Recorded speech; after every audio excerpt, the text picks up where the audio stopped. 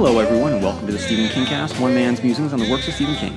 Each week, I will review one entry in the bibliography of Stephen King in the chronological order of publication. And this week, I get to review the latest adaptation in Stephen King's works, which is Mike Flanagan's Gerald's Game, which dropped Friday morning at midnight on Netflix. And it's been the talk of the town, so to speak. It is a worthy entry in the what people are calling the King-assance. I don't know if that's the appropriate term to be using.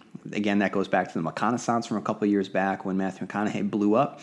Again, I would actually, if we were going to term this anything, I probably would call it something like the reign of the king. It's more appropriate for Stephen King's last name. Anyway, guys, I will definitely get to Gerald's Game in a little bit, but first I just want to welcome everyone that might be tuning in for the first time. I know that there's been an uptick in Stephen King interest with the release of It back earlier this month. I've definitely seen an increase in traffic on the site, so that's great, guys. Thank you so much. Thank you for the support. New listeners, longtime listeners, thank you. So welcome for the first time for those of you who are joining me, and welcome back everybody else that has been listening and follows the Stephen King Cast closely. So for those of you who are new, as I said at the beginning, this is one man's musings on the works of Stephen King. I'm flying solo. I know that's kind of in the world of podcasting, usually we like to seek out podcasts that have some banter and co-hosts. But when I envisioned the Stephen King Cast, I just really wanted to get my thoughts and have it be somewhat academic. Mission accomplished, according to some feedback that I've gotten. But if typically solo podcasts aren't your thing, just give this episode a shot. And if you don't like it, then I get it. I totally understand. You do have a catalog of over 160-something episodes about all things Stephen King. So that's the benefit for anyone that's coming in new for the first time with these newer episodes, is that for everyone that was following along way back when, you had to wait every week. But now anyone that's tuning in for the first time has pretty much every single Stephen King short story and novel and almost adaptation at their disposal that they can just pop on their channel and sync up to their car speakers, go for a ride, and listen to my thoughts. So that is the goal of the Stephen King Cast. And when I came back to it after having taken a hiatus for a while, I had envisioned that I would just go through all the short stories that I didn't get to the first time around. But because we are now living in the reign of the king, it seems that every other week I am reviewing new things that Stephen King is putting out. Not necessarily books, but just new works by Stephen King in the multimedia format. So we had this summer, we had The Dark Tower, and then It, of course, and now Gerald's Game. And then in October, in less than a month, I'll be able to review 1922. So and then of course we have Castle Rock coming at some point. So there's it's a great time to be a Stephen King fan, which is fantastic. And so I know I received a lot of questions whether or not I would be reviewing Sleeping Beauties. I will be reviewing Sleeping Beauties. I just have to read Sleeping Beauties first. I went out on Tuesday to pick it up.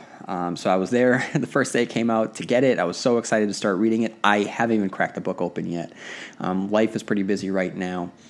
So I don't know when I'm going to get around to it. I will get around to it, so be patient. I will definitely record my thoughts on Sleeping Beauties. I just have to read it first. So for those of you who wanted me to continue to stick with within the realm of the novels and Stephen King's strength, which is the written work, then yes, I definitely will do that. And for those of you who don't know, Stephen King did just release a new novel, but not alone. He didn't do it alone. Stephen King released it with his son, Owen King, and I love these collaborations that he has with his kids. Whether he's working with Joe Hill, which he has done before with some short stories, and then now with Owen King here with Sleeping Beauties. I'm very excited to see what the collaborations within his family looks like, because we have seen him collaborate with others, clearly throughout his reign as the king. But most notably when it comes to writing I think his greatest collaboration was The Talisman and Black House, in which he introduced us and then continued to follow along the exploits of Jack Sawyer, who could flip between our world and the territories. And there is a long rumored idea that he and Peter Straub are working on the third Talisman, which would be fantastic. So I'm hoping that is more than a rumor. I hope that is an actuality, and I hope that we get to see that very, very soon, as I'm a huge fan of both books. I know that Black House tends to get maligned a little bit more, probably because it is so different from the Talisman, but different or not, I don't think that different is bad. And in the case of Black House, I think that it is purposefully different to really show how much Jack has changed since a child, and the effects that the territory has had on him. And if you want all of my thoughts on Black House, head on over to that episode, because I really do love Black House, and I would love to see the continued adventures of Jack Sawyer. So guys, before I get any further, I do want to share a couple Stephen King tidbits, not necessarily huge news pieces, but tidbits. He and Owen King have been making the rounds while promoting Sleeping Beauties, and as they've made the rounds, Stephen King has fielded a number of interviews. He has talked about the failings of the Dark Tower. He basically admitted that it's just not palatable to anybody, because the struggle was in finding the right script that would please hardcore fans, that would be able to condense the thousands and thousands of pages into a singular movie, but make it marketable to a mass audience, which is everything that everyone complained about the movie. By trying to make it appeal to everyone, it appealed to no one, and Stephen King pretty much admitted that. He did insinuate that the television show, which I don't think is going to happen, I don't care what anyone says, after I believe that the movie has seriously tainted the Dark Tower intellectual property, and I don't know. It on one hand, it tanked so badly in terms of just critical and box office categories. It just tanked. I can see that Sony just says, no, we're done with that, but at the same time, at the success of it, and then now just the buzz around Gerald's Game, I can definitely also see them saying, well, Stephen King is hot right now, maybe we want to continue to run with this Dark Tower thing. So actually, in any other time period, if it wasn't right now, if the Dark Tower had come out last year, then I would say that they probably would consider it done. But there is a chance that it might still stay alive as a television show with the success of it. And like I said, the buzz of Gerald's Game and 1922, which is starting to pick up some steam as well. But with all that said, what I was trying to say was Stephen King insinuated that the television show might be a reboot. I don't know how much he's kind of kept abreast as to the development of the show or not, or if he was just... The term reboot gets thrown around so matter-of-factly, and it becomes interchangeable with remakes, and it gets interchangeable with continuations. When Twin Peaks: The Return was coming out, a lot of people were calling it a reboot. It wasn't a reboot. It was continuing where it left off. So just because something new is coming, or something old is coming back in a new way, doesn't necessarily mean that it's a reboot. So I don't know. I don't know what that means. But I would love to see them be able to do the Dark Tower right. And fingers crossed. I mean, HBO is it's what everyone says. It's just where it should be. It should be on HBO, because the Game of Thrones is going to be wrapping up, and I don't know if they have a show that's going to be that next level. And if the Dark Tower should be that show, and I would love to see them be able to do it right. And I don't necessarily mean violence and gore. I just mean do it right. So hopefully, that they realize that they should learn from their mistakes and go ahead with a television show that adapts the material properly. Stephen King also said that there is currently work to bring The Stand and Salem's Lot back to life. So I guess CBS All Access is where we might see The Stand, or Showtime, one of those two places. So I don't know. I don't know how I quite feel about that. I think that like I said before, with the popularity of dystopian fiction and The Walking Dead, and we've seen these post-apocalyptic landscapes filled with monsters and an active threat, I don't know how exciting the Stand will be for modern audiences who are now used to the post-apocalyptic landscape. I don't know. I don't know if CBS is the right place for it. But that's me being biased against CBS. So until I hear anything, I guess I really shouldn't form an opinion. And then Salem's Lot, he said might be remade soon, which is great. Salem's Lot is ripe for a remake. The last time that it was touched was in early 2000s on TNT in a very early 2000s television movie. It's pretty rough. I didn't review it for the purposes of the podcast. Now that I'm on Stephen King Cast 2.0, I might get around to it. Starred Rob Lowe and Donald Sutherland, I believe, and James Cromwell. Was he Father Callahan? So, I mean, it had a great cast, but it just reeked of early 2000s aesthetic. It's pretty rough. Rutger Hauer was in it, rocking a soul patch. And so I would love to see, a big budget updated Salem's Lot. In the wake of it, I definitely think that it can be done. And I've definitely put all my thoughts out there with Tobe Hooper's, rest in peace, Tobe Hooper, Tobe Hooper's Salem's Lot, and I have my issues with it, but I also think that within that movie, he gave us one of horror cinema's greatest moments with the boys at the window, with the fog and the music. It's just so, so good, and if they were to remake this movie, I don't know if they would be able to top what he was able to create with that particular moment. So those are a couple adaptations that we have coming down the road. I know that also a couple years ago there was talk of a Cujo remake, but not just any Cujo. Cujo would be an acronym standing for like Canine Undercover Joint Operations or something like that. So yeah, let that sink in. But if we get like a bonkers, monster dog movie, I'm kind of fine with it, I guess. Because we have Cujo, the regular movie, and if they want to do something different, something fun with it, do it. I know Akiva Goldsman is working on a Firestarter remake, which please don't make happen.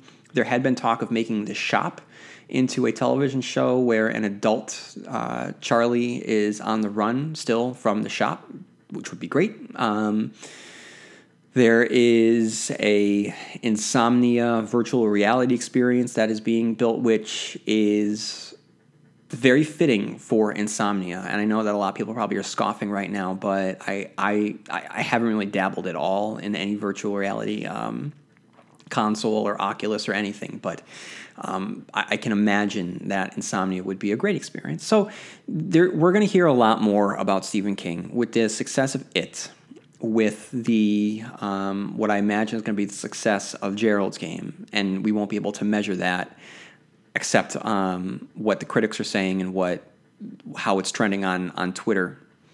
But there's a lot of good buzz around Gerald's Game. I think there's going to be a lot of good buzz around 1922. Right now, Stephen King is in, which means that we're only going to get more Stephen King works, Stephen King adaptations, and for instance, what probably my favorite Stephen King short story is being turned into a either television show or movie called 8, and it takes the basic premise and merges it with It, in which young kids who find those standing ring stones have to return to the place later on in life. I mean, come on. I mean, that's too much. Speaking of the popularity of It, there is a book by Dan Simmons, Summer of Night, which is very It-centric.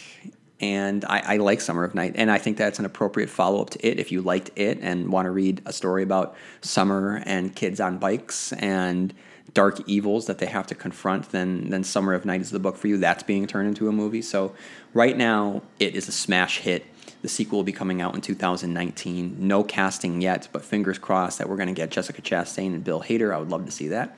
So stay tuned to the Stephen King Cast for any and all updates for for any Stephen King related projects. Now, with all of that said, guys, I have a very limited amount of time before my daughter wakes up, and I'm squeezing in this podcast episode. So I want to get straight to my review of Gerald's Game.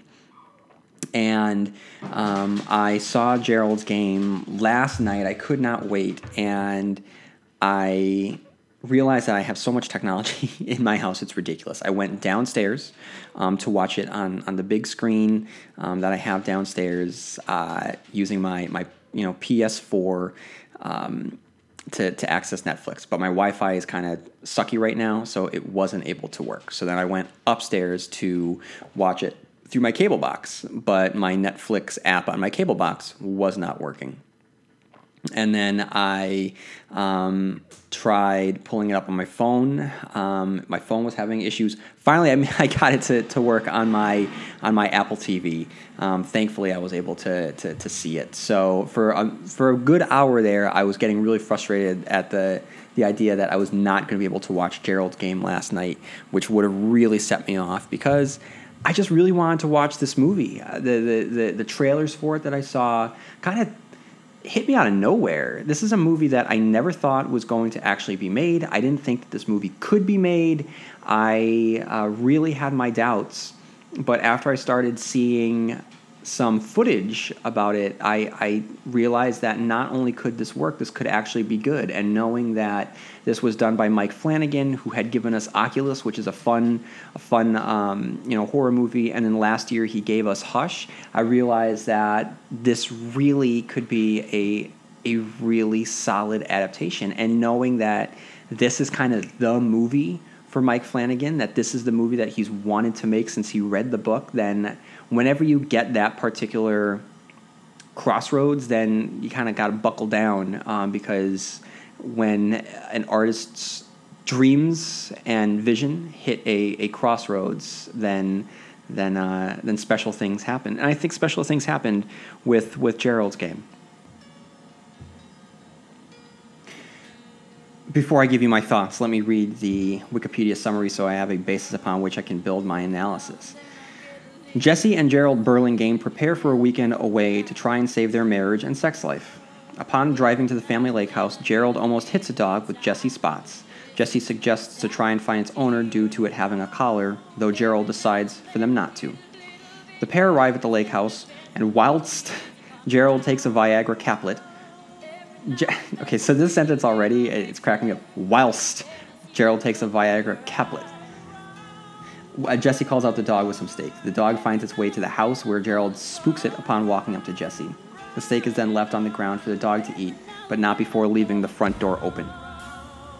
Patting herself down in a new gown that she bought, Jesse removes a tag from it and places it on the shelf above the bed and then prepares herself on the bed for Gerald. He walks out of the closet with handcuffs in hand, where Gerald ties Jesse up willingly to the bedposts. Both excited over the thought of what happened next, Gerald takes another Viagra pill with water and leaves the glass of water on the shelf above the bed. Gerald begins to be rough with Jesse, and whilst she plays along, she begins to become uncomfortable by Gerald's behavior. Gerald goes too far and causes Jesse to panic and demand that he stops to uncuff her. The two ponder as to where their marriage is going, then Jesse asks Gerald to uncuff her again. Gerald plays with the idea and says, "What if I won't?" To which he begins to try and kiss her while she is still cuffed. Jesse bites his lip and he stops, but quickly after, Gerald feels something wrong. He grabs for his chest and he suffers a heart attack where he falls onto Jesse, who freaks out for a moment. Jesse uses her legs to try and push him upright and wake him up, but instead he falls backwards to the bottom of the bed and then the floor. Jesse tries to break out of the cuffs and calls for Gerald to wake up, though after a minute she sees blood pouring out of Gerald's head. Jesse calls out for help, however no one can hear her. A few hours later, the sun is slowly beginning to set. Jesse lies there tired and weak when she hears a rustling outside the bedroom window. She calls out, though there is no answer, but soon she hears the sound of tiny footsteps walking toward the bedroom. The dog she tried to help earlier then walks into the room, who sniffs around for a moment and then around Gerald's body. Jesse tries to scare the dog away, though it does not work, and it takes a chunk out of Gerald's arm and eats it by the door. Jesse begins to cry, and then suddenly Gerald's hand slams onto the bed, where he then stands up. Jesse is thankful that he is alive, but when he complains about the dog, when Jesse looks over at it, she notices Gerald's body is still there on the floor, to which she realizes she is hallucinating. Gerald, still acting like himself, then begins to bring up memories from Jesse's perspective of things which happened between them. He then begins to explain Jesse's prior assumptions in their weekend would be undisturbed by friends and family, and that there is no one around to hear her screams. Jesse tries again to pull her hands free from the cuff, where she miraculously succeeds, and she then breaks the left bedpost to free her left hand. As she begins to gloat to Gerald, she walks over to the door and tells her real self that it is easy to escape. The real Jessie, still trapped on the bed, then begins to hallucinate a version of herself that tries to help her escape the situation, though not before kicking up a memory when she was 12 years old, which Gerald begins to ask about. The hallucinations fade for a moment as Jessie watches the sun set fully. Jessie then realizes the phone on the bedside table and tries to reach it with her feet but fail. The hallucinations return, where Gerald talks about how their sex life failed and how he needed Viagra to try and help it, that he tried to hide it for a while before Jessie caught him. Whilst the Viagra has brought nothing good, the hallucinogenic Jessie mentions the last time he took the pill was actually a good moment. Gerald then reenacts the scene which occurred hours earlier, in that he took the pill and then placed a glass of water on the shelf above the bed. Realizing that she needs the water to stay alive, Jessie reaches up and pushes the end of the shelf to try and make the glass slide down to the side. She succeeds and then grabs the glass, though cannot reach her mouth. The hallucinogenic Jessie tells her to put it back on the shelf to try again later. The dog, hungry again, goes for another chunk out of Gerald's body. The hallucinogenic Jessie tells the real Jessie to focus, where the hallucinogenic Gerald then appears on top of Jessie and comments on the gown she is wearing. Jessie then remembers the tag she left on the shelf and then reaches up to grab it. Using her left hand to turn it into a makeshift straw, she then grabs the glass again and manages to drink out of it, though she puts the water and straw back on the shelf for later. Jessie's body then begins to crash where she falls asleep. As Jessie sleeps, the dog wakes up and can hear footsteps walking up the hallway. It scares the dog, who runs out of the house. Jessie wakes up after she can hear the dog barking outside and scans the room. At first, she sees nothing out of the ordinary, then as her eyes adjust, she spots a figure standing in the corner of the room. The figure walks towards her and is revealed to be a man with odd posture and a horribly deformed face. He opens a box he is carrying and shows her trinkets, which he has collected. She closes her eyes and yells out, "You're not real," to him, where the hallucinogenic Gerald then begins to claim that he is actually death waiting to take her. Out of nowhere, Gerald begins to call Jessie Mouse, where she then plays a memory in her head. In the memory, a total solar eclipse will soon occur. Jessie, 12 years old, arrives at the lake house with her parents and siblings. The family are due to go out on the lake to watch the eclipse. However, Jessie does not feel comfortable going out. After her mother Sally complains about this to her father Tom within Jessie's earshot, he agrees to stay with Jessie while the others go out on the lake. Jessie, sat on the bench by the lake, is joined by her father, who hands her a viewer for the eclipse. Tom then manages Jessie to sit on his lap, and as Jessie watches the eclipse through the viewer, she hears some strange noises coming from Tom, who is in fact masturbating over the thought of Jessie on his lap. Jessie, realizing what he's doing, is demanded to keep looking through the viewer while he finishes. Jessie then wakes up, still trapped on the bed, but in severe pain as the circulation was cut off from her hands while she slept.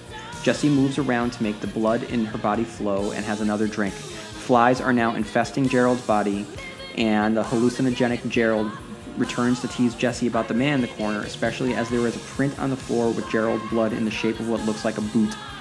Jessie then states that she will count backwards from 10 and the hallucinations will stop. When she reaches 1, another memory begins of Jessie in her bedroom, 12 years old. Tom walks in, ashamed for what he did. He mentions that he would need to tell Sally about this, but spins it in a way that Jessie suggests that they keep it a secret. Jessie and Tom then again agree to never mention it again, not even to each other. Jessie wakes up during the day with the dog licking at her feet. She kicks it, which causes it to bite on her leg. After kicking it away, it then decides to take another bite out of Gerald's body. The hallucinogenic Gerald teases Jessie again about the man made of moonlight, who he insists is death and wants her wedding ring. Jessie, realizing she is going to die, then hallucinates Tom next to her. She falls asleep again and finds herself dreaming of the eclipse. She then makes her way to the bedroom from when she was 12 and talks to her 12-year-old self, who tries to make her see what she needs to do. Another memory occurs of the family around the dinner table, and as Sally asks how the eclipse was for Jessie and Tom, Jessie, realizing she would need to try and protect Sally's soon-to-be newborn child from Tom, accidentally crushes the glass in her hand, which then Tom bandages. Jessie has an epiphany and realizes what she needs to do, even though it will hurt and possibly kill her. After mustering her strength, Jessie grabs the glass from the shelf and pours the water out. She smashes the glass using the shelf and takes a shard of it, which she embeds in the shelf. She cuts it into her wrist and up her hand deep enough so that as she tries to pull her right arm from the cuffs, the skin peels back all the way up to her fingers. Fortunately, her hand is now free and she maneuvers around the bed with her left arm still cuffed. She grabs the phone with her feet, but it has no battery life. She then drags the bed to the closet where she grabs the key for the cuffs, though she has to use her teeth to open it due to her severely damaged hand. Now free, she goes over to the sink and drinks some water, then wraps some sanitary towels around her damaged hand. She stumbles her way through the room trying to grab the car keys on a set of drawers, but she passes out next to Gerald's body. Jessie wakes up with the dog grabbing her bloodied hand and she slaps it away. She looks at Gerald's decomposing and gnawed into body, stands up and walks over to the car keys. Upon picking them up, the dog growls down the corridor, then hides in the closet. Jessie stumbles towards the door where she spots the man made of moonlight. She walks over to him and gives him her wedding ring for his trinket box. The man just smiles to her as she makes it to her car. She begins to drive away, but not before she sees a hallucination of Gerald one more time. As she is driving away, being severely dehydrated, she slowly begins to pass out. As she passes out, she finds herself driving through her eclipse world, the man made of moonlight sitting in the back of the car, where she then believes he is really death coming to take her. He grabs her and whispers in her ear, "Mouse." She then unintentionally slams the car into a tree, where a house's light turns on from residents hearing the crash. Jessie spots their flashlights and walks into their direction, where she then passes out. 6 months later, Jessie is alive, where she needed 3 skin grafts for her right hand, though she still struggles to write with it. She begins to write a letter to her 12-year-old self. It is revealed that she pretended to have amnesia over the whole ordeal as Gerald's insurance paid out over his death. Jessie struggles to sleep at night as the man made of moonlight appears before her as she falls asleep. Jessie also starts a foundation for men and women who have fallen victim to sexual abuse, and it is revealed that her wedding ring was never found back at the lake house. One day, Jessie is reading the newspaper where she sees the picture of a man named Raymond Andrew Joubert, or the man made of moonlight, who actually suffers from Raymond would break into crypts to steal their jewelry, and then soon begin to kill people and take their noses, ears, and so forth. Fortunately for Jessie, it is revealed that Raymond began to do this only to men, which is why he did not harm her, where she considers part of Gerald's defaced body was of what Raymond cut away. The scene cuts to Jessie with her 12-year-old self in the eclipse dreaming, reading the letter aloud, where the older Jessie claims she deserves the sun. Jessie is then seen walking to a courtroom after Raymond was caught. She walks up the aisle and calls for his attention. Since being caught, Raymond has not spoken a single word to anybody, but upon seeing Jessie, he says, "You are not real, and you're only made of moonlight." He breaks out of his shackles, but is held down by police officers as they cuff him. Jessie walks up to him, seeing visions of both Gerald and Tom, and says to him, "You're so much smaller than I remember." She walks out of the courtroom and down the road with the sun gleaming down on her. So the Wikipedia summary was basically as long as the movie itself. Geez, guys. Okay, so here are my thoughts on the movie.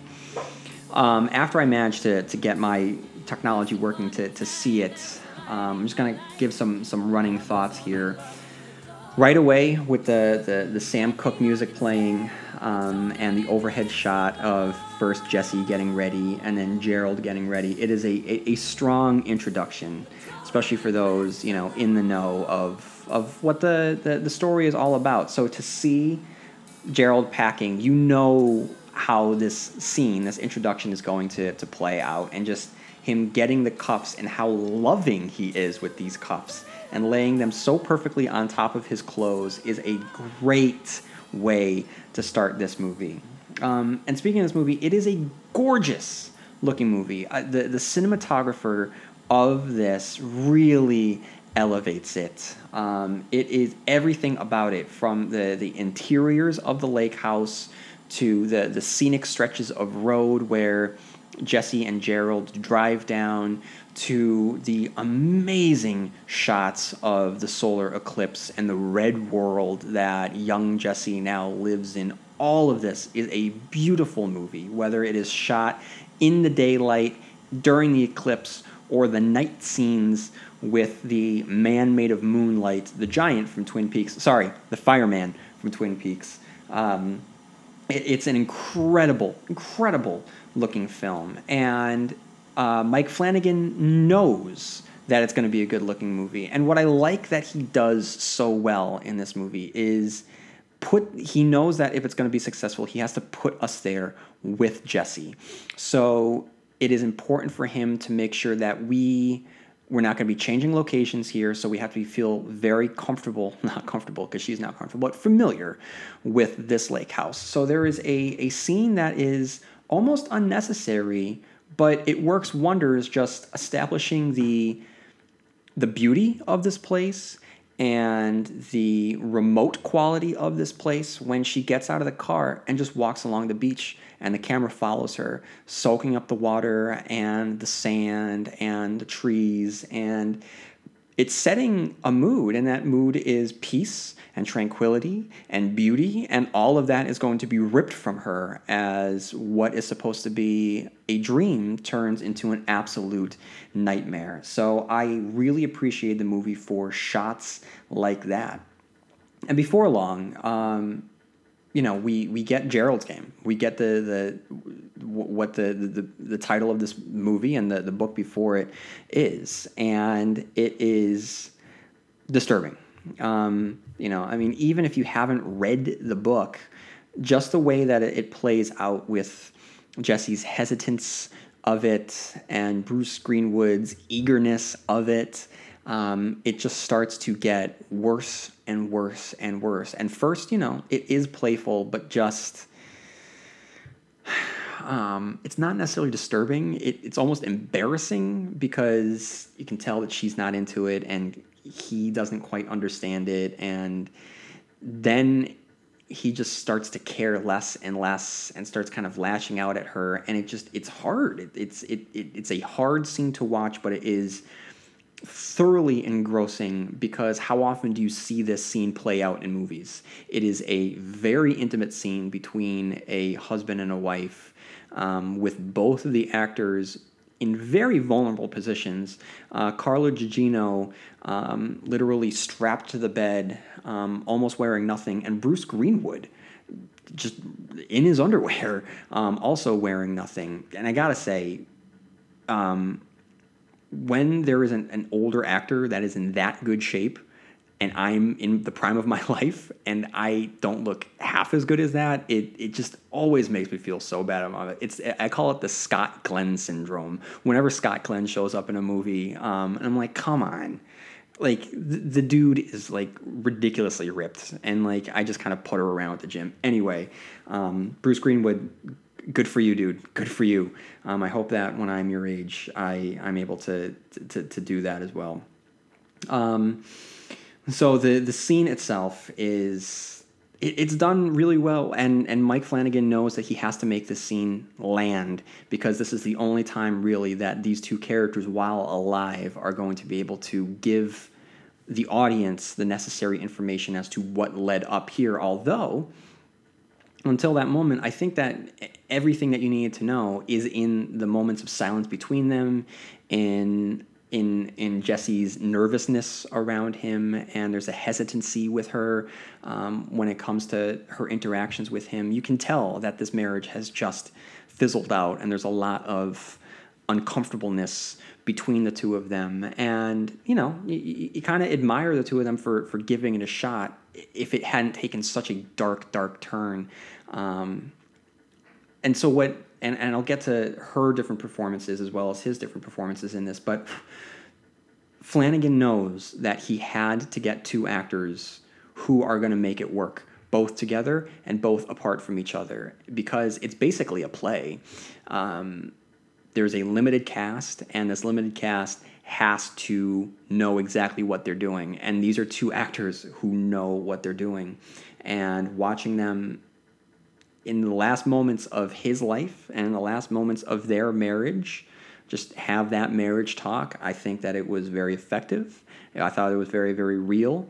And the entire time, and I'll talk about this later because he's good at this. Mike Flanagan is good at this. There is a ticking time bomb during that entire scene, and that is Gerald's Viagra. We saw him take one, and then the second time when we see it, we said, oh no, this isn't good. This is not good. And then as he's on top of her and she kicks him away, like he starts breathing heavily. It's not overacted at that moment, but he is having some physiological reaction to the point where when he starts grabbing his arm, it is hard to watch because that moment is going to happen. Gerald's going to die, and it's truly frightening when it happens. And when he falls on top of her, it is now an established iconic shot from overhead of the dead Gerald lying right on top of Jesse. And here we go. We're off to the races. The real movie begins from here. So we have the Viagra ticking time bomb, which explodes Gerald's heart. And then Jesse, in complete disbelief of what happened, and her pushing him off the bed actually was a brief moment of levity in this movie, and it is an unrelenting, very lean, very very mean movie. But when she has him up on her feet and she's trying to shake him with her feet and accidentally pushes him off the bed, it's actually a pretty fun movie, but darkly funny because he's dead and he rolls over with just lifelessness, and just slams onto the floor with like he's just a bag of meat, because at that point that's what he is. And when she sees the blood pouring out of his head, that's just the kicker that she is in for it now. And then the dog shows up. So earlier he had telegraphed that the dog would show up into the house with the open door. We knew it was going to happen. You're not going to introduce the dog without doing something with the dog. But it doesn't mean that's not effective. It works really, really well. So when the dog shows up to start eating Gerald, it is disturbing. It is disgusting. Jesse is so vulnerable. You don't know what's going to happen. There's an unknown quality with the dog. The strength of this story rests on how many dangerous factors are lurking all around Jesse, both possibly active threats and passive threats, the biggest passive threat being time itself. She is in the middle of nowhere, and if she doesn't do something about it, then the passive nature of inactivity and not being found is going to be enough to kill her. But we have that dog who is a stray dog and already is getting used to the taste of human flesh, albeit dead flesh, but flesh nevertheless. We don't know where this is going to lead, and of course Jesse doesn't as well. Now, in the book, of course, we have the different personalities. Personalities isn't a good word, but the different thought processes, the different parts of Jesse's mind represented by different aspects of her personality, which then talk to her in this moment that she needs it the most. So rather than having different variations of Jesse, the first that we get is Bruce Greenwood returning from the dead as Gerald. It's a good scene, as detailed and described in detail in the Wikipedia summary. At first we think that it's Gerald coming back, but no, it's not Gerald. And it's not just not Gerald, all right? It is her representation of Gerald. So the conversation that they wind up happening really shows that this isn't the ghost of Gerald. This is her perceptions of who her husband had been in her mind, along with all of the questions. And this speaks to the strength of the story, both in the book and in the movie, that this movie about many things, about sexual assault, about a woman's ultimate triumph, having to be handcuffed, so to speak, in both literal and metaphorical ways in a man's world. It's also about marriage. And it's about the secrets within a marriage and the questions of whether you truly know the person that you pledge your life to. And King will later go on to explore that in the darkest form possible in A Good Marriage, which unfortunately was adapted into a not-so-great movie, which I still believe, if it had been adapted properly, could have been an Oscar-winning type of film. But just the conversation that she has with this version of Gerald that she is then projecting. She discusses a conversation that the two of them had once had, in which he told a very unsavory joke that was out of the blue for him. And so the question is now, was he just putting on an act for a client, or was that really him deep down, and he had suppressed it for so long? And then based on the fact that he wound up getting into rape fantasies, how much did she really know her husband, who now lies dead on the floor, being eaten by a dog? So Bruce Greenwood does a good job at not just presenting himself as Gerald, but also presenting this version of Gerald in Jesse's mind.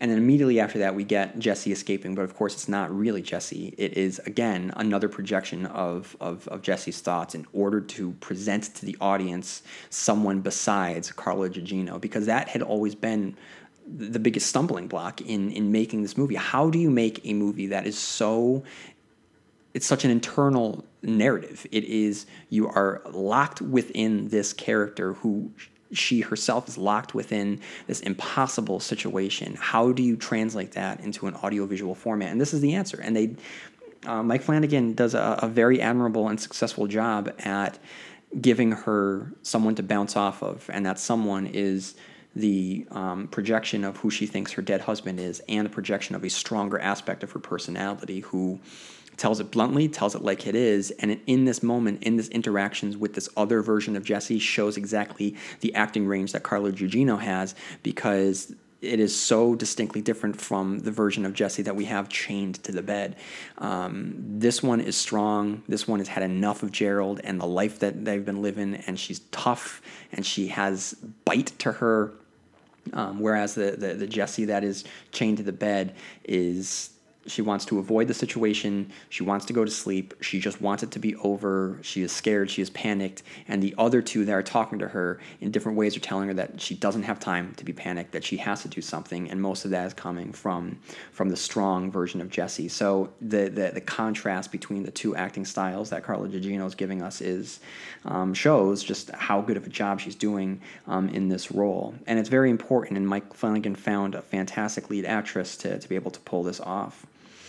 Then we get the water scene. So this is where he had set these moments up earlier in the film, and he begins paying them off, first with the Viagra tablet, then with the dog coming in. Now we get the water, which was so very clearly placed on the shelf above her. And it's these little moments of both conflict and victory that make this movie work so well. It's what made the book work, and Mike Flanagan is able to really make these very, very successful scenes. It is as tense as anything you're going to see in an action thriller, and yet it's simply a woman trying to get a drink of water, and it shows not just the complete helplessness of her situation, but her ingenuity and the how she is able to actually problem solve her way out of these situations. And each situation is getting increasingly more and more difficult for her. And then we get a shot. So there are shots in this movie that are just, like I said, the movie itself is just beautiful to look at, but there are moments where the actors are so perfectly framed. I had mentioned that it functions like a play at times, but there's times that it is as beautiful as, some of the shots are as beautiful as a painting. So there's a scene where like the adrenaline had coursed through her and then is ebbing away, leaving just exhaustion in its wake, and she has to pass out. And you have the strong version of Jesse on one side and the projection of Gerald on the other side, with dead Gerald in the foreground. I'm not sure if the dog is still there or not. And then Jesse just passes out with her arms in a Christ-like pose, and the two manifestations of her mind standing on either side of the bed looking down at her. And the camera pauses for a moment. And in that moment, you get the sense that these two manifestations are going to just watch out for her while she sleeps, and or they are going to just remain there still until she wakes up, because they are her mind, and they're not going to really exist or function if that mind is not awake. But regardless of what these two versions of her are going to do or not do, it's a beautiful shot. And the movie is filled with moments like that. And then we have where the movie starts to, the movie itself is thrilling in its situation, with her just chained to the bed and she needs to get out. It's a thrilling situation. But don't forget that this comes from the mind of Stephen King, who was able to take any situation, and spin it into a realm of terror. And that terror comes very effectively at the hands of an able filmmaker who knows how to build up tension and scares.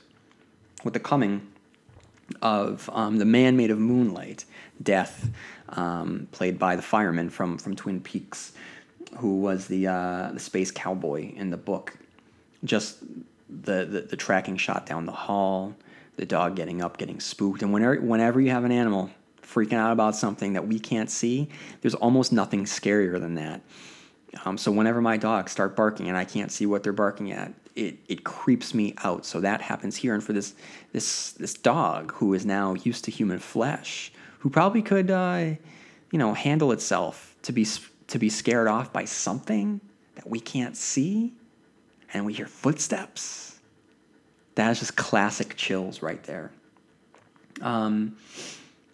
It's so good. And then we get this fantastic scene where we aren't sure. She wakes up and we aren't sure what she's seeing or not seeing. And even though I know what we're going to get here, and even though I know the actor who is playing this part, it's giving me goosebumps just watching something possibly be standing in the corner. Am I sure? Is there someone standing in that corner? I don't know. That's again, it goes back to some truly primal childhood fears of just the clothes hanging on the back of the closet door, the chair in the corner of the room with your book bag on it might look like someone there. Is it someone there, or is it just the book bag? You're never quite entirely sure, and that's what's happening with Jesse right now, except it's not clothes hanging on the closet door. It's not a book bag in the chair, because it moves forward. And in that moment, it really, Mike Flanagan is able to take your breath away. It goes from creepy to really unsettlingly scary, because they cast the right actor for this part, and he just looks so creepy, just draped in shadow. It's a great scene. And the fact that he is, this monster figure here, it's perfect timing that as soon as this monster shows up, Gerald comes back to talk to her.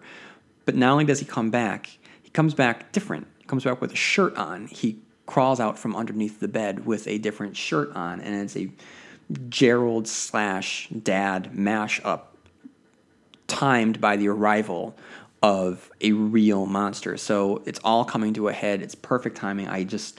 That is a great harbinger. It's a great moment of foreshadowing of the truth of the monsters in Jesse's life. And without really stretching it out, Mike Flanagan just gives it to us. It is the flashback scene to the lake and the eclipse. It's hard to watch, guys. It's very, very hard. It's filmed very, very well. And Mike Flanagan knows that this is a movie, this is Jesse's story.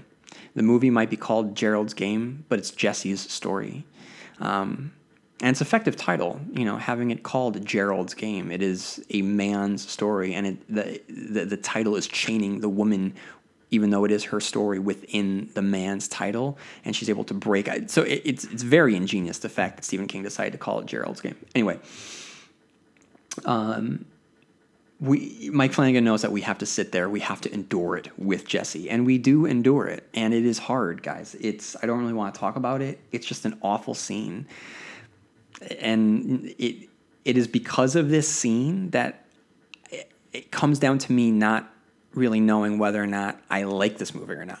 I'm going to be flat on the record saying this is a really good movie, possibly a great movie, and one where it's firing on all cylinders by a director, writer who understands how to craft a story, knows how to direct his actors, knows how to create tone and mood and setting and conflict, and he's firing at the top of his game right now. You have actors who are firing at the top of their game right now. It is a incredibly well-crafted movie, just one that I'm not sure if I could say that I like, because it is hard content. Much like Requiem for a Dream, Darren Aronofsky makes an incredible movie. I will never not say that Requiem for a Dream isn't a fantastic film. I'm just never going to watch it again in my life. I don't want to watch it. I don't like that movie. It's an incredible film, possibly one of the best films ever made in the last 25 years. I just don't happen to like it. And because of the content of this movie, this might fall into the category with me. So this is where it is objectivity has to be separated from subjectivity, and I can acknowledge both. Regardless, it's done very well. It's just really, really hard to watch. And then Jesse wakes up in pain. She then processes what she had just dreamt about with the ghosts of Gerald and Jesse, and the projection of Gerald gets her to realize that if she does not get out, the man will come back. The boogeyman, the man made of moonlight, will come back, and she will die. And so now we have a very clear end of the story. She has to get out by the time he comes back. And then after some more dad scenes, we get a great image, a very disturbing image of the space cowboy just licking her foot. And it's just the dog, but just that quick image of she thinks it's the monster man licking her dog. It's creepy. And then she reunites with her child self in this eclipse world, and they have a conversation in which Jesse realizes what she has to do. And guys, this scene where she escapes, I mean, my wife and I, we were watching it last night, and as we're watching it, we're both like screaming at the television. It is unbelievable the amount of gore that comes from such a quick, small body part. And it's interesting because, you think of massive gore and pain with some larger, I think my guts, you don't really want anything to happen there. And, you think of zombie movies where guts are being pulled out and everything, but you never really think about how gory the hand can be. And the scene where you're watching just the meat of her muscles and tendons just being pulled and yanked through the cufflinks, man, Flanagan just knows how to do it. Like, he puts us there every step of the way with Jesse, and it's a really, really good scene. The blood is flying, splattering everywhere. Just it's gross, and I wish that I had seen this movie in the theaters, because I'm sure for anyone that saw it in Fantastic Fest, the crowd probably was going insane during that scene. And it's one of those times where the director is a conductor, whipping up the audience into an orchestrated frenzy. And I imagine that that's what happens if that movie plays out in a large audience. And then she's able to escape, but not before a confrontation with the space cowboy, the man made of moonlight. And this, hard take, okay, possibly controversial one. But I don't know. I'm going to say that everything with the man made of moonlight, the space cowboy, the figure of death, I think that everything with this character is scarier than anything in Andy Muschietti's It.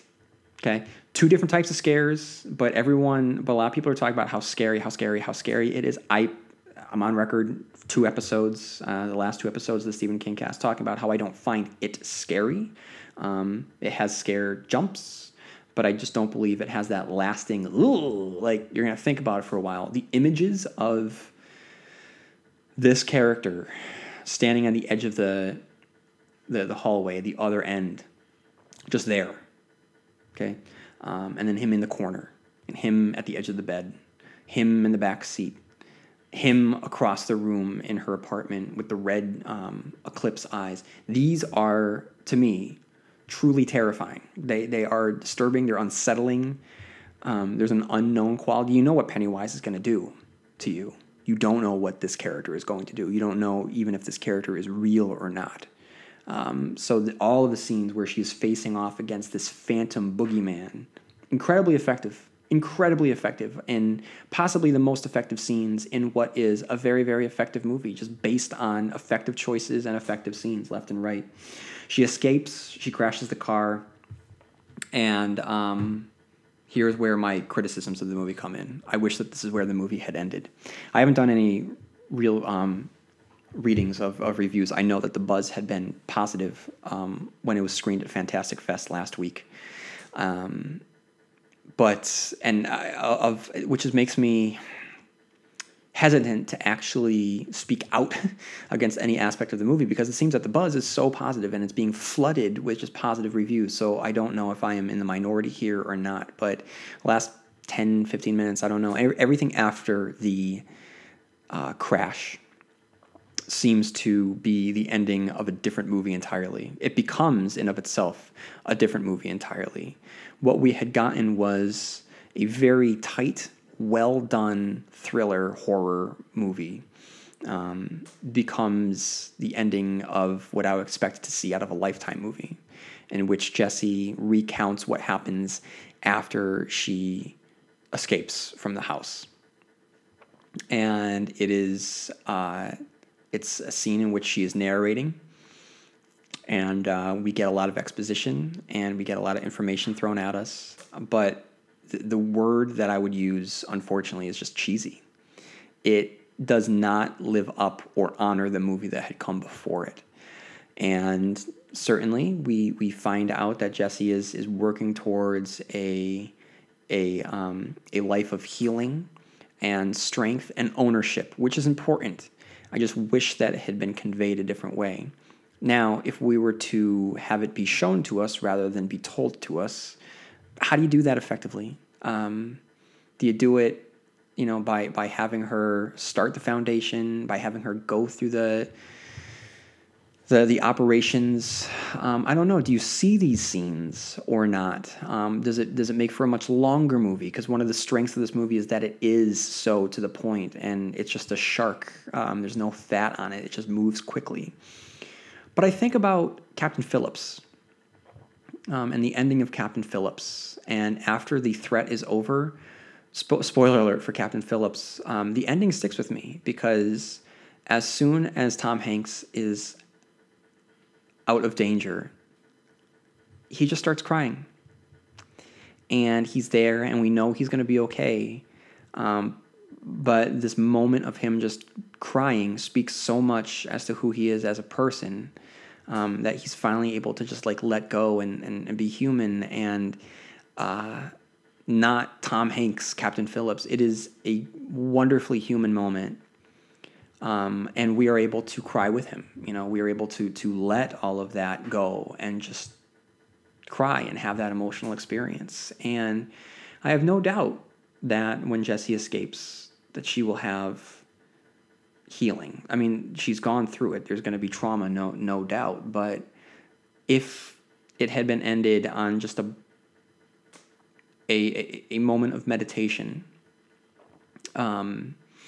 we would have been spared the narration, which I found to be a very big miscalculation that unfortunately leaves a sour taste in my mouth because the movie had been so savory, so to speak. It had been a very exquisite, top-of-the-line meal.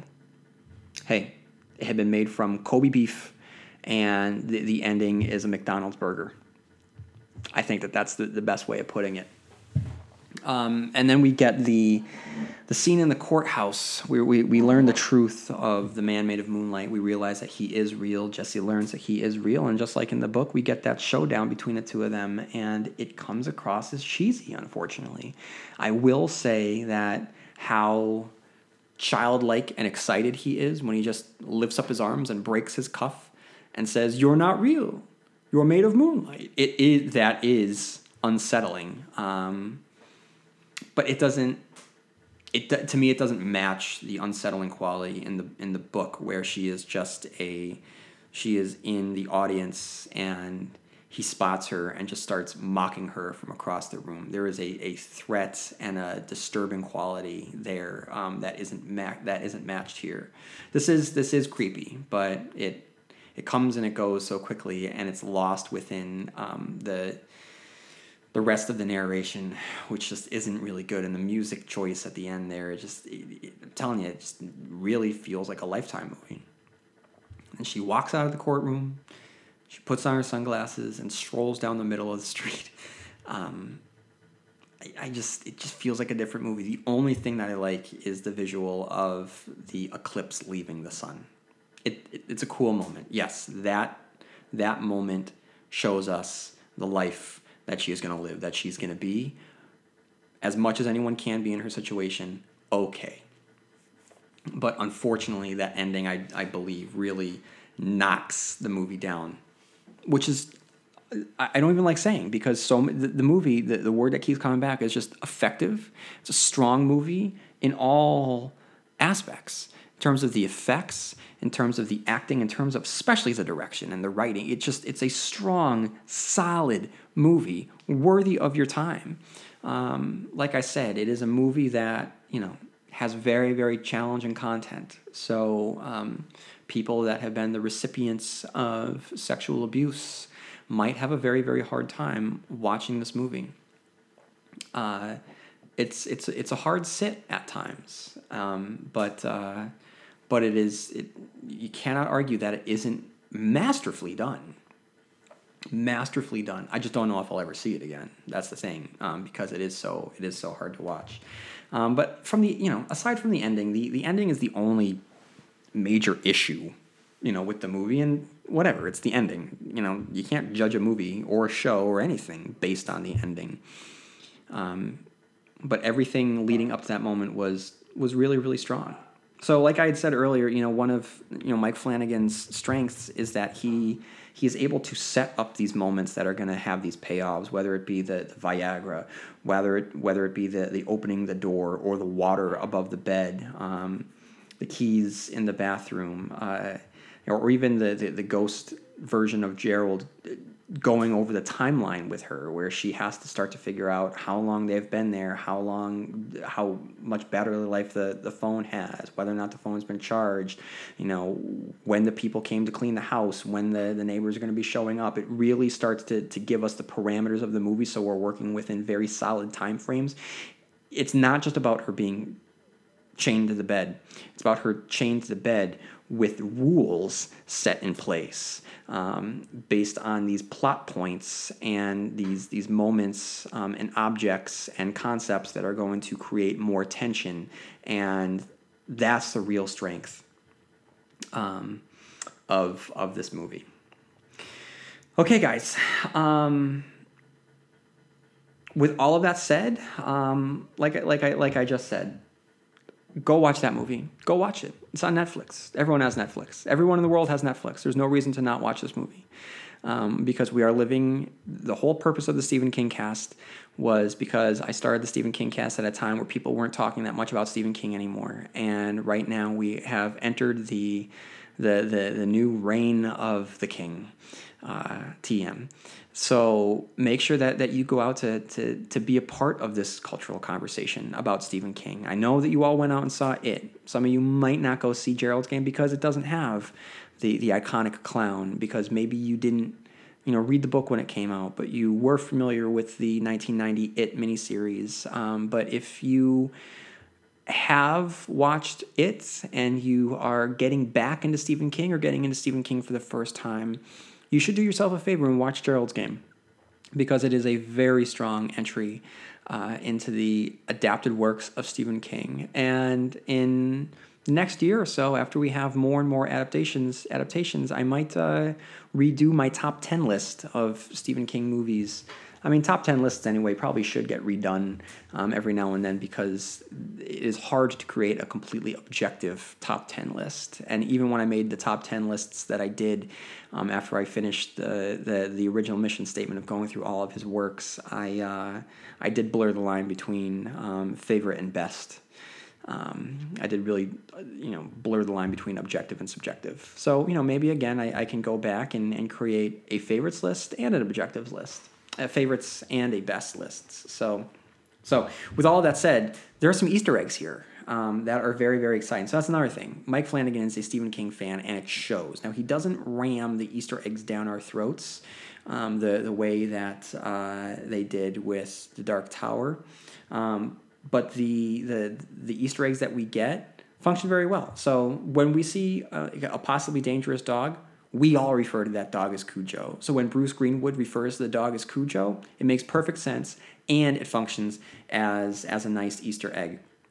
But the one I think that gets most of us is the way he manages to slip in the Dark Tower reference. It is so slick. Just how Bruce Greenwood is talking about the inevitability of death, and he just says, all things serve the beam. And then he continues. He doesn't dwell on it. There's no dong or anything. It is just a great little reference to the Dark Tower there. All things serve the beam.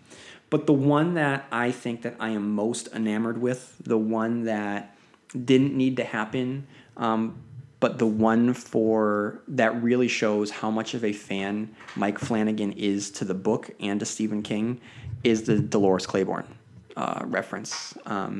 The fact that he acknowledges that Jesse had a dream in which there was a woman standing over the well during an eclipse is awesome. I had a giant smile on my face as that happened because it didn't need to happen.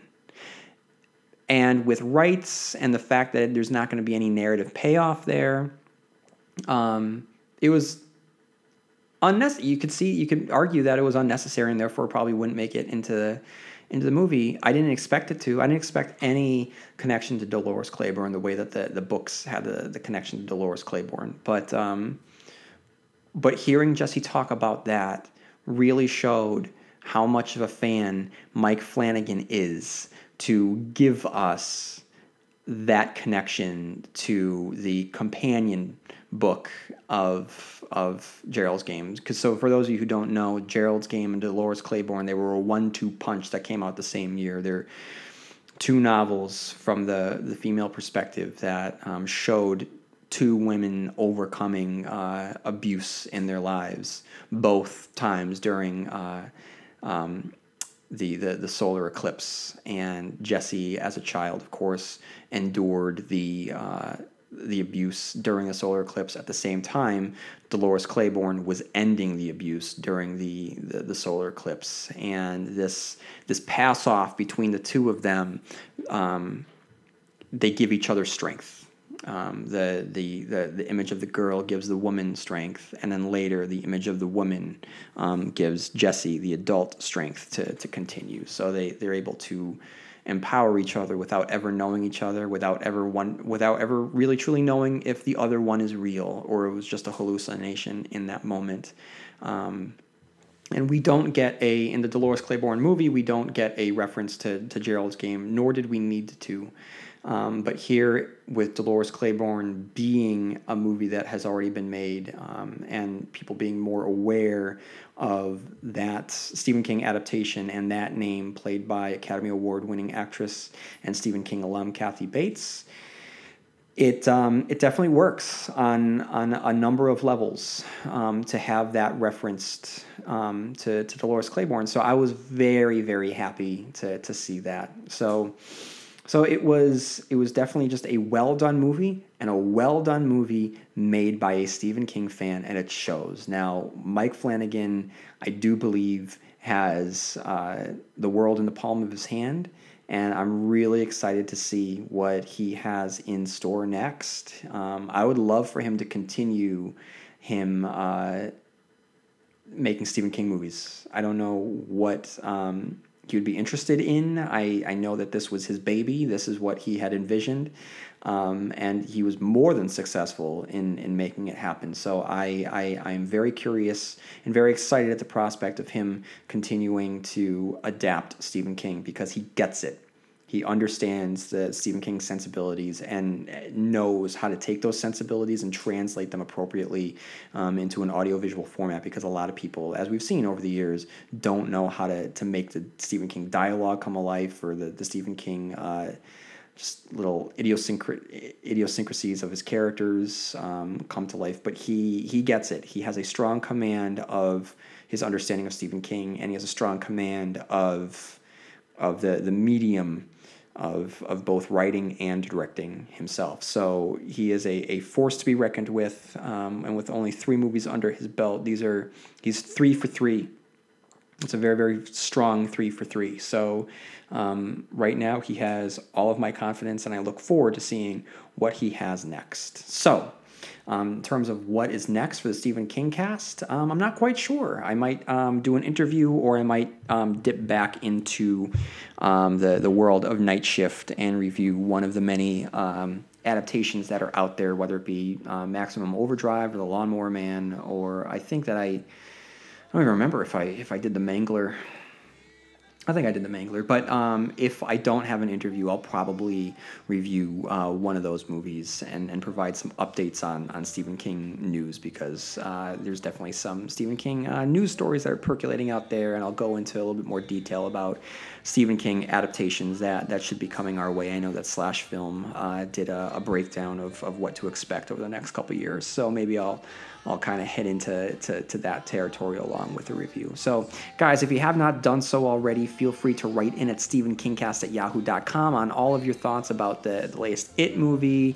what you would like to see adapted next, your thoughts on Gerald's Game, anything having to do with Stephen King. Write in at stephenkingcast@yahoo.com, and I'll read your stuff on your email on the air. I can't do it without you guys.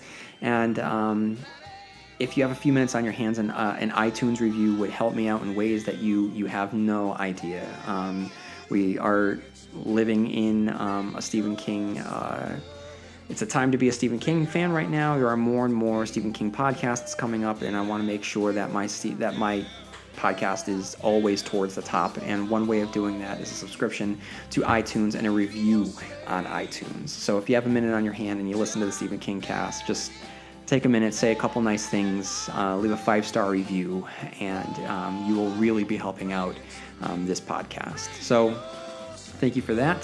And may you have long days and pleasant nights, and I will see you here next time where MOON spells Stephen King Cast. To treat you right, but you stay.